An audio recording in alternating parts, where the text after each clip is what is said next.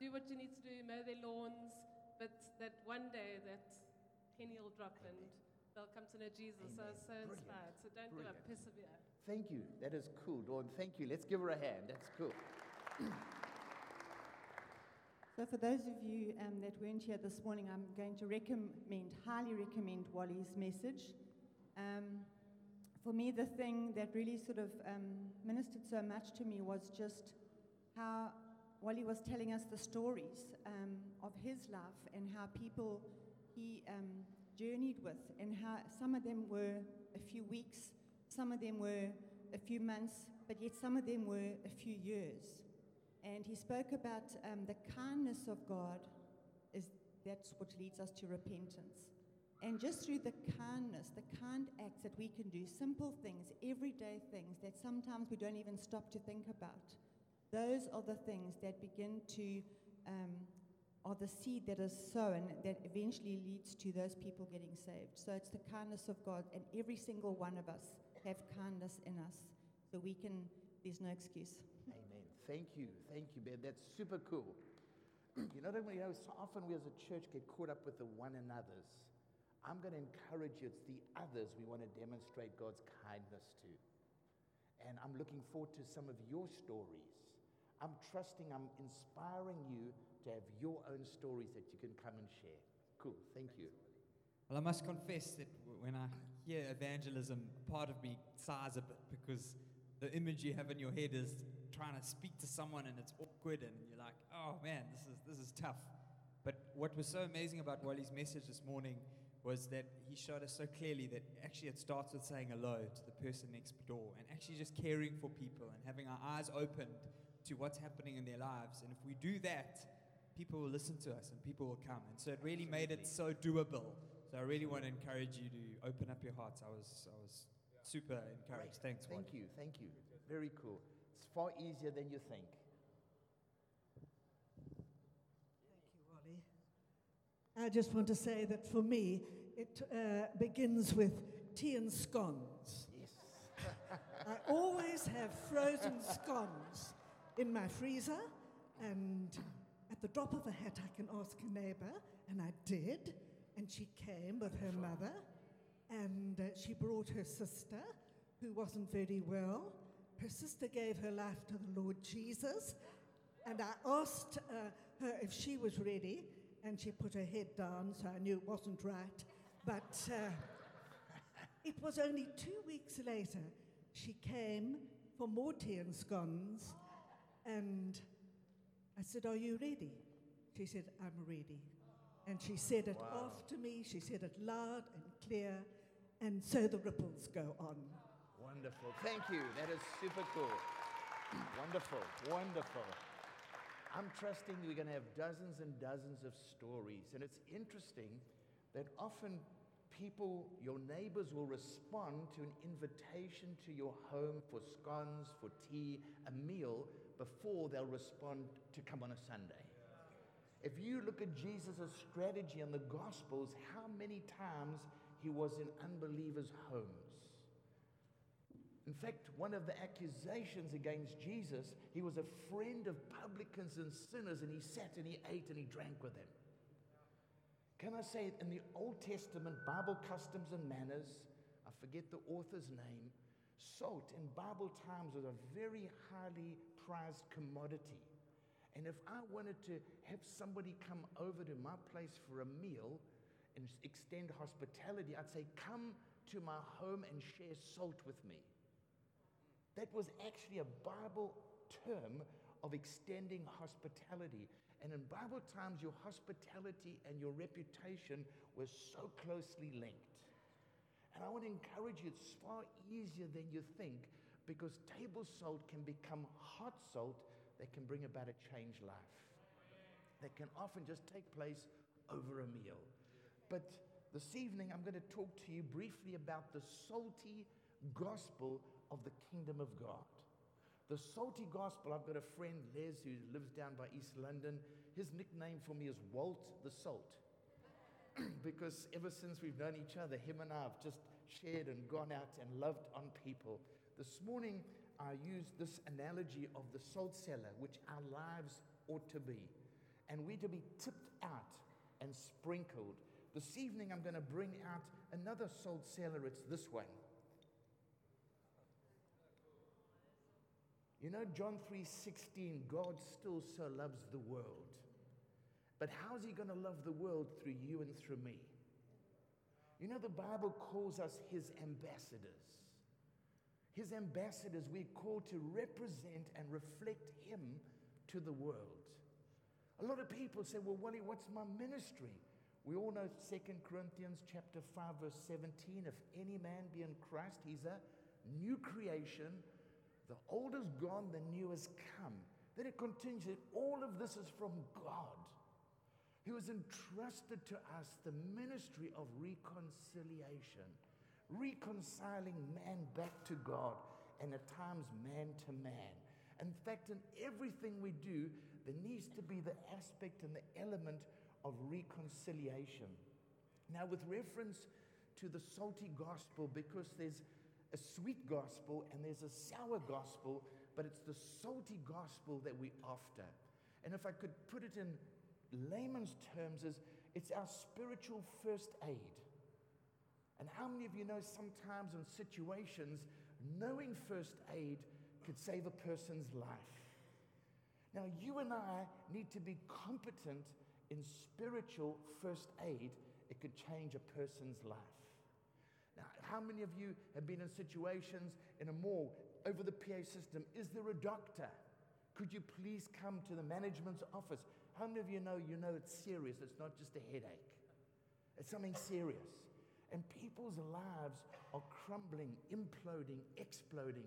And for you and I to be able to share the gospel in a way that gives life without religious terminology. I remember the one time I was pastoring in Vryheid, and the reason why I'm sharing this story is just to let you know you've got to be ready whenever. There was a phone call that came, and it was a young guy phoned looking for a mate of his, but it was the wrong number. And he was about to hang up, and I said, hold on, what's your name? So he said, Dion. So I said, Dion, I'm Wally. What are you doing with your life? So he says, I'm in matric, and I'm going to finish my matric, and then I'm traveling to Europe, and I'm going to jawl, and I'm going to sow all my wild oats. And then I said, and then? He says, I don't know, I haven't thought that far. So I said, could it possibly that the wild oats you intend to sow could maybe leave you with a lifetime of regret? I said, wouldn't you like to come over for a cup of coffee and let me share with you God's plan, God's purpose, and the amazing cool things that he's got in store for you that won't leave you with regret? So he said, no, I'm busy, I'm fine. I said, before you hang up, Dion, I live at 12 Tambuerty Street. And it was, okay, cheers, hung up. But 3 hours later, there was a knock on the door. This guy came, Dion, I said, whoa. He said, I couldn't get out of my mind what you said. I'm summarizing it. I had the privilege of leading him to Christ, and he became our youth pastor. How's that? Through a wrong number. Through a wrong number. We're still friends today. In fact, we met a couple of months ago just for a reunion. See, you've got to be ready in season and out. You never know when. You never know how. I remember visiting Keith and Kathy Suter in the Stanger.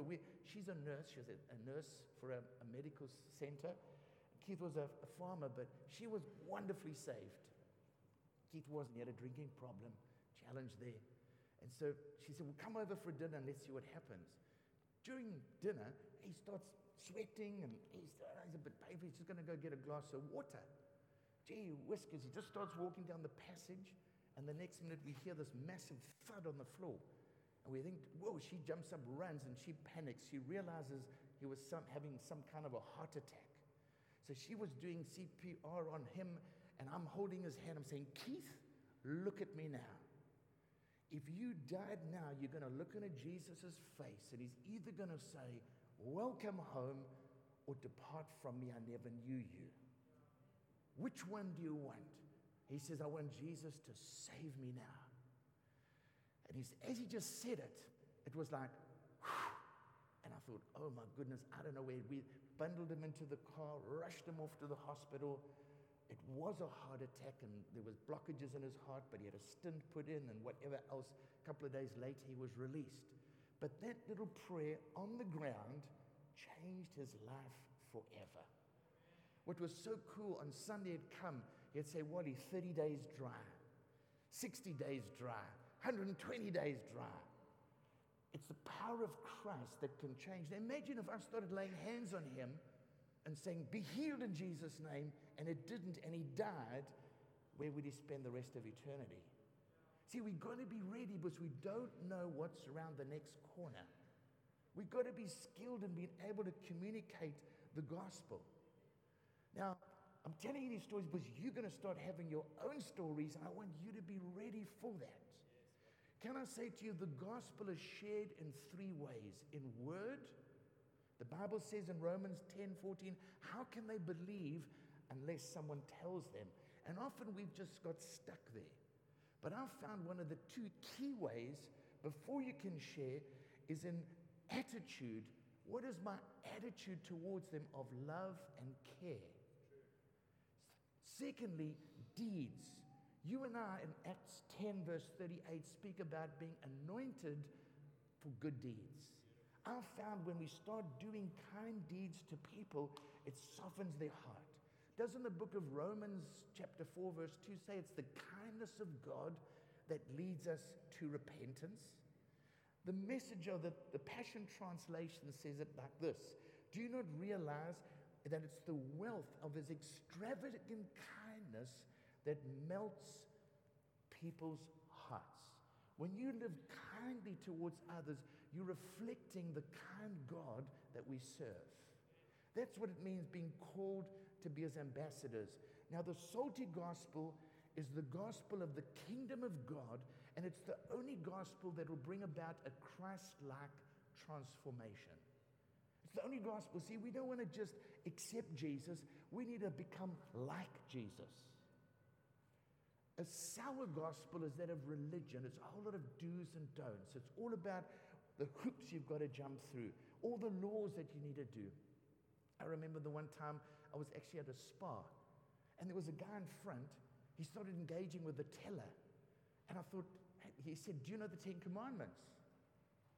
So she said, no. And when he just mentioned 10 Commandments, my ears pricked up. So she said, no. So he said, you've already sinned there not knowing the 10 Commandments. So he says, I'm sure you've done this, you've lied, you've done it. And he just started going through. She burst out crying. So I said, excuse me, sir, could you just finish off? I'll take over where you left off. And then I said to her, sir, ma'am, I'm so sorry what's just happened. Let me tell you what. The law was given by Moses, but grace and truth came through Jesus. Let me tell you, no matter what's happened in your life, he still deeply and dearly and passionately loves you. He's a plan and a purpose for your life that's beyond your wildest dreams and imagination. Would you like me to share with you some of that? I've stopped many years ago telling people, do you know God loves you? Because everybody's response is, yes, I know. I tell people, do you know how much he loves you? See, it's a different stance. They don't know how much he loves them, because if they did know how much he loves them, they would want to respond to a person who loves them as deeply and dearly as he does. Now, the sweet gospel is where this whole thing of just all roads lead to Rome. It doesn't matter what you believe, etc., etc. Just come and just stay as you are. We're not going to put any pressure on you. It's not the true gospel of the Lord Jesus Christ, of the kingdom of God. Can I tell you what? The kingdom gospel is both great and glorious. In the book of Hebrews and 1 Timothy, Paul speaks about it, and that's another whole message on its own, the greatness and the glory of the gospel. But it's all about the person of Jesus.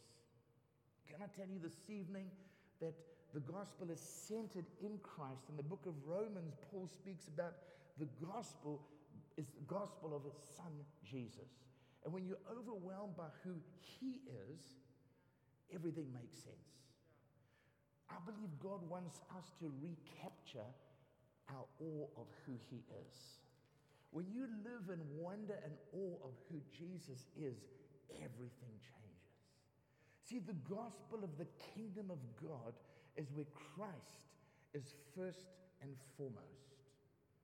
See, a lot of people say they serve Jesus, and I'm not denying that. But hear my heart.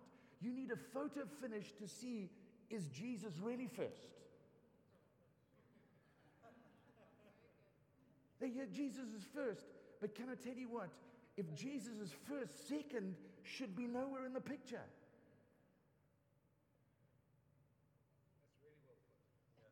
You know, it's, for example, the first person that crosses the comrades line, he's first.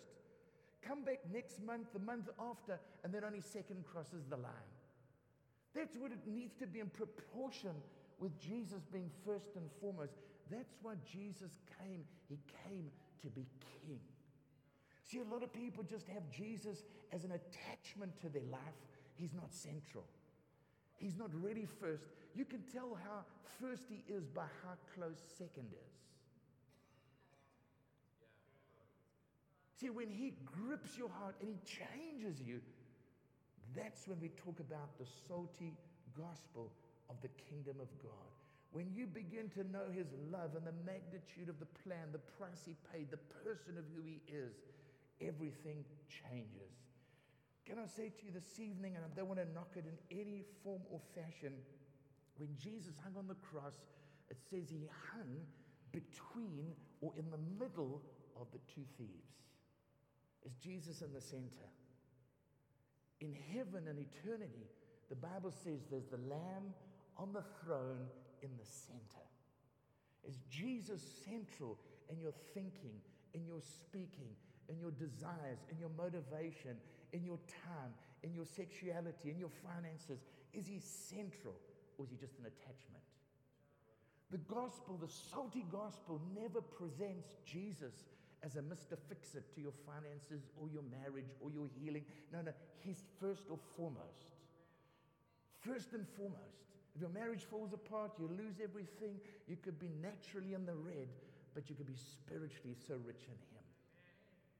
Can I encourage you, as he becomes preeminent and supreme in all things, he's the one that really matters the most.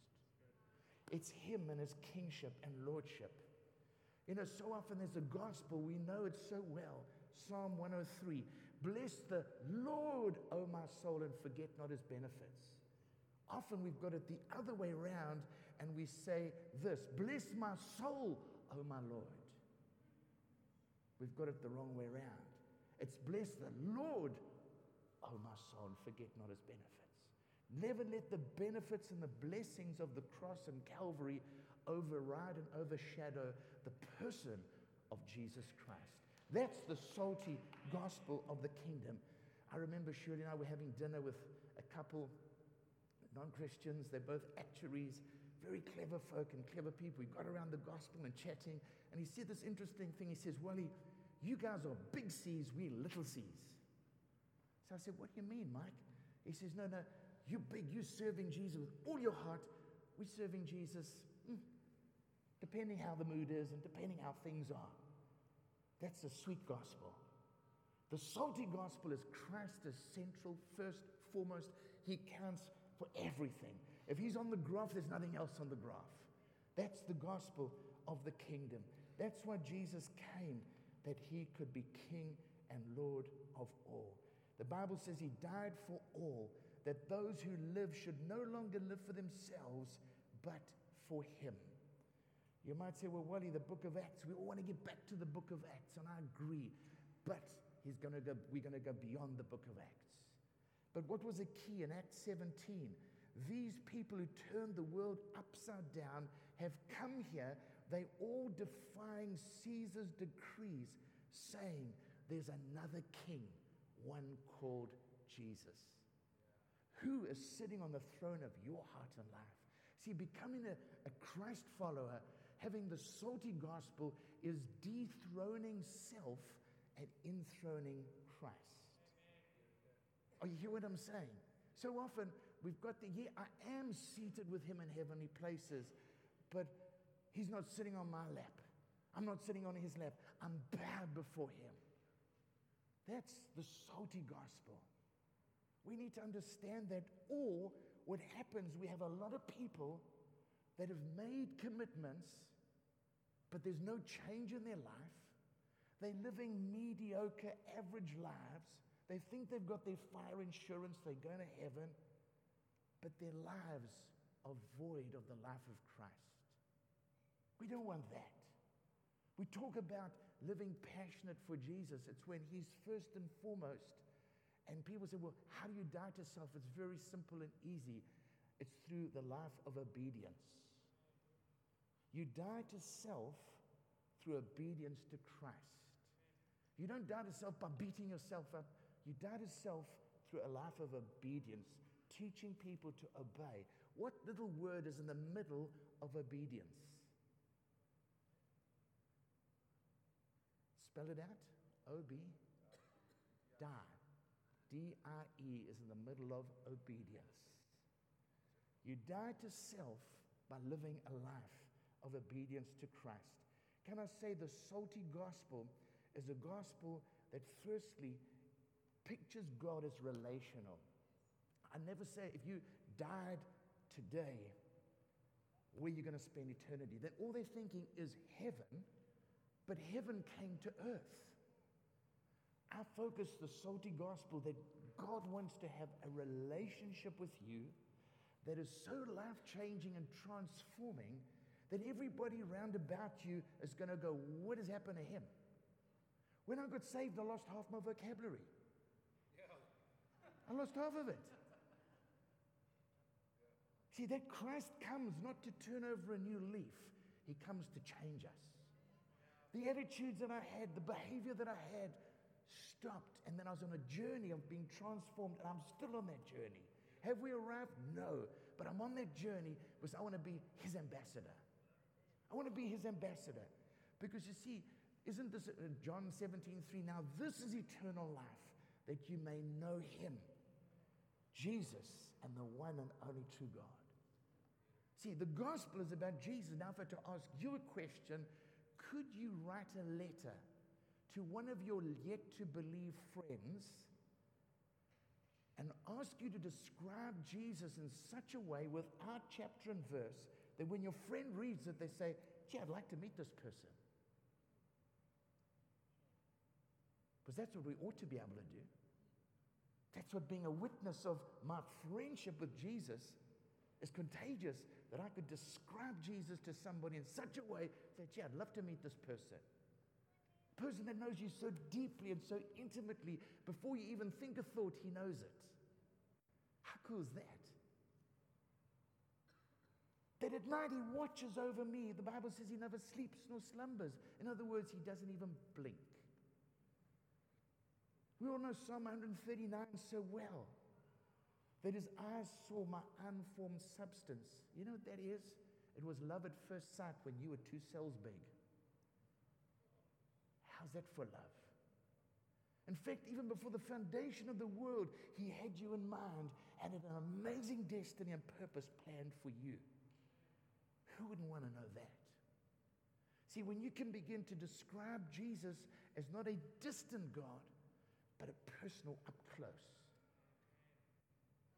Can I say, I never pray, Jesus, go with us, be with us, because they're not biblical. When Jesus left, he never said goodbye. He said, I'm with you till the ends of the earth. And no matter what you go through, he wants to walk with us through that. God, the gospel is centered in the person of Jesus, and it's about a relationship with him. Secondly, the O of gospel is our sins have separated us. Sin causes a barrier, and the only way we can deal with sin is through repentance and through confession and turning from it. There is a coming as you are, but with a heart that is sorrowful and sad for the way we've lived. And it's turning away from, but turning to him to receive that forgiveness. As when Adam sinned, all the dominoes fell. In Christ, he causes us to stand up again. He brings us back to life.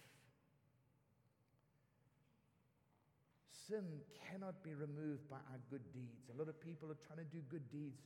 I say your good deeds is like you trying to climb Mount Everest in slops and a t-shirt. You'll never get up. You'll never even get to base 1. It's impossible. Because the gospel is not what you can do, but what Christ has done, and our surrender to him. The price has been paid for in full. Jesus did it all. We simply need to respond in faith and say, all of me for you, Jesus. The gospel of the kingdom. Now, a lot of people that come and say, well, I've made a commitment to Christ. I say, how has your life changed? Oh, not really. Then I said, I don't think you've got the salty gospel. I don't think, see, Jesus doesn't move in to be a tenant. He moves in to be Lord and ruler and owner. A lot of people have Jesus in their lives, but as a tenant or under house arrest. But no, he's got to be first and foremost. I remember Rigby Wallace, a friend of mine, he said one thing out of the blue. He said, my greatest fear is next year, this time, I'm the same. I haven't changed. We need to be daily becoming more like Jesus. Doesn't the Bible say you and I are living epistles, read and known by others? In other words, the way we live our life, others go, they're different. There's something different. I'd like to know what it is. And everyone who trusts in him and turns from sin to Christ will experience that life-giving gift of eternal life. And eternal life starts now in relationship with Christ, not in heaven one day. Could I ask the guys at the back, my time is up. There's the gospel in 4 minutes. But what we're going to do, I'm going to ask you, I'm not going to call it homework. I'm going to call it an assignment. It sounds more. I want you to write down the gospel in your own words, without Christianese, without religious jargon, that you could share it with somebody who doesn't know the Bible. Can I say there are some people that don't know the Bible at all? There was a young guy, Jared, that this year had the privilege, I'd walked with him about 9 months, and he came to my place, and it was so cool. He said, Wally, I've heard. He just burst out crying. I said, you're right. He said, I want what you've got. Had the privilege of leading him to the Lord. Now I take him the next Sunday to this Christian church up the road from us, and the pastor gets up and says, well, let's turn to Matthew. He looks at me, he says, I don't know a Matthew. That's what he said to me. He says, I don't know Matthew. Who's Matthew? So I said, don't worry, Jared. He's one of the guys that was Jesus' disciples. And I opened my Bible and I said, just follow me, follow me. He didn't even know who Matthew was. See, often we assume it. So when you're engaging with people that are yet to believe, don't assume they know everything. Don't throw chapter and verse at them. Talk about a relationship with God as a Father through Jesus Christ. Talk about sin. We all know the mess the world's in. It's a picture of sin. But then a wonderful picture of grace, God's love. I'm going to continue on Thursday with this, and I'm going to whet your appetites. If you want to know what this is about, we'll see you on Thursday, of how we can visit our soul pans to really get to know who Jesus is, that we can live him out where we live, work, and play. This sums up the gospel. Some of you possibly have seen it. Watch it again. I've watched it dozens and dozens and dozens of times, and every time I watch it, I say, Lord, make it more real in my life. Because only when there's a burning within me can I burn in others. Thank you guys at the sound desk.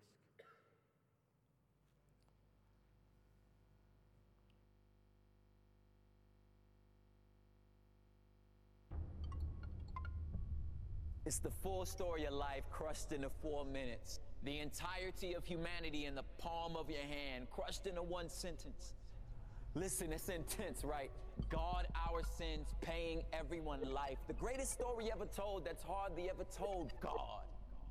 Yes, God, the maker and giver of life. And by life, I mean any and all manner and substance, seen and unseen, what can and can't be touched, thoughts, image, emotions, love, atoms, and oceans. God. All of it is handiwork, one of which is masterpiece, made so uniquely that angels look curiously. The one thing in creation that was made with his imagery, the concept so cold. It's the reason I stay bold, how God breathed in a man and he became a living soul. Formed with the intent of being infinitely, intimately fond. Creator and creation held an eternal bond. And it was placed in perfect paradise till something went wrong. A species got deceived and started lusting for his job, an odd list of complaints, as if the system ain't working, and used that same breath he graciously gave us to curse him. And that sin seed spread through our soul's genome. And by nature of your nature, your species, you participated in the mutiny, yes, our sins. It's nature inherited, black in the human heart. It was over before it started. Deceived from day one and led away by our own lusts. There's not a religion in the world that doesn't agree that something's wrong with us. The question is, what is it? And how do we fix it? Are we eternally separated from a God that may or may not have existed? But that's another subject. Let's keep grinding. Besides, trying to prove God is like defending a lion, homie. It don't need your help. Just unlock the cage. Let's move on how our debt can be paid. Short and sweet. The problem is sin. Yes, sin. It's a cancer, an asthma, choking out our life force, forcing separation from a perfect and holy God. And the only way to get back is to get back to perfection, but silly us. Trying to pass the course of life without referring to a syllabus. This is us. Heap up your good deeds.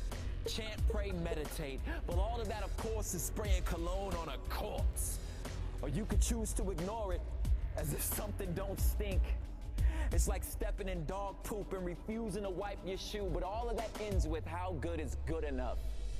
Take your silly list of good deeds and line them up against perfection, good luck. That's life past your pay grade. The cost of your soul, you ain't got a big enough piggy bank, but you could give it a shot. But I suggest you throw away the list, because even your good acts are an extension of your selfishness. But here's where it gets interesting. I hope you're closely listening. Please don't get it twisted. It's what makes our faith unique. Here's what God says is part A of the gospel. You can't fix yourself. Quit trying. It's impossible. Sin brings death. Give God his breath back. You owe him. Eternally separated, and the only way to fix it is someone die in your place, and that someone gotta be perfect, or the payment ain't permanent. So if and when you find a perfect person, get him or her to willingly trade their perfection for your sin and death in. Clearly, since the only one that can meet God's criteria is God, God sent himself as Jesus to pay the cost for us. His righteousness, his death, functions as payment. Yes, payment. Wrote a check with his life, but at the resurrection we all cheered, because that means the check cleared.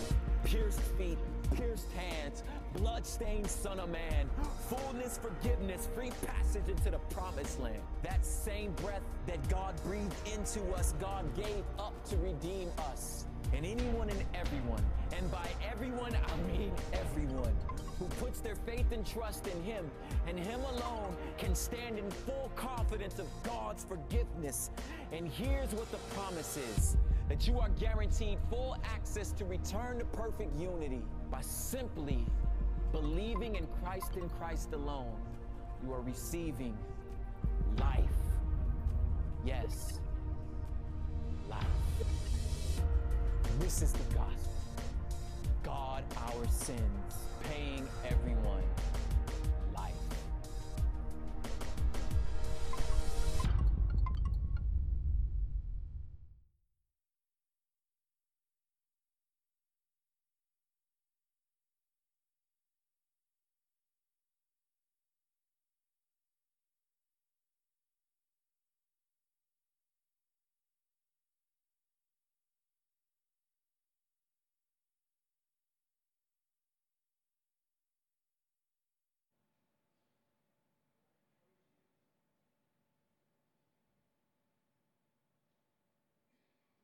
Encourage you, please, to think deeply for your own heart, to know exactly what the gospel is and isn't. Tonight, when you go to bed, go with gratitude for his love and for what he's done for you. Because when it grips your heart, want to pray for you. And after I've prayed, if you here this evening and you haven't met Jesus, and have that sweet relationship that's two-way. Religion is one way. Christianity, true kingdom gospel is two-way. We'd love to talk with you more and then pray together with you to help you cross the line of faith where it's real and life-changing. Can I pray together for you? Father, thank you for every person here this evening. And my prayer is that, Lord, they would take seriously the greatness and the gloriousness of this precious gospel that you've entrusted to us, that is you, Jesus. That, Jesus, we would first and foremost have you first with nothing else in the picture. Lord, I ask you that you'd be central in our lives and every part of our being. That, Jesus, what you've done for us would burn in our hearts and lives. That, Lord, that we would get to know you so well we could communicate you to others as our BFF, our best friend forever. Holy Spirit, I ask you, give insight and understanding and illumination to each and every person. And my prayers we go out from here that we'd make Monday through to Saturday count for you, living a salty life for you, Jesus. Thank you, Lord. Amen. Thank you. Blessing, eh? Be there on Thursday. God's going to do something. You know what's incredible about this message, this man, this ministry, whatever you'd like to call it, is it's for everybody, every day, in all of life. It's not a superstar with a mic. It's not somebody it's for everybody, every day, in all of life. And all it is loving people. Simple, eh? So please, if you would like that relationship, that you've never met this Jesus and you've never known this relationship with God, please, I'd love you to come forward. We're going to end. If we can just stand quickly as we end. The second group of people I'd like to pray for, though, is for those where it's a photo finish. You're crossing the line, but actually it's God first, but it's a photo finish as to whether it's God first or you first. And actually, it needs to be, you don't need a photo finish. It needs to be God way in front. God way in front. And if that's you tonight, I'd love to come and we'd love to pray for you as well. And Father, I ask you that as we leave here tonight, that you'd embed some of these truths in our hearts and make us effective ambassadors, effective ministers. Give us the ministry of reconciliation, Lord God. You've given us the ministry of reconciliation to reconcile men and women back to you, Lord God. And I thank you that as Wally has spoken,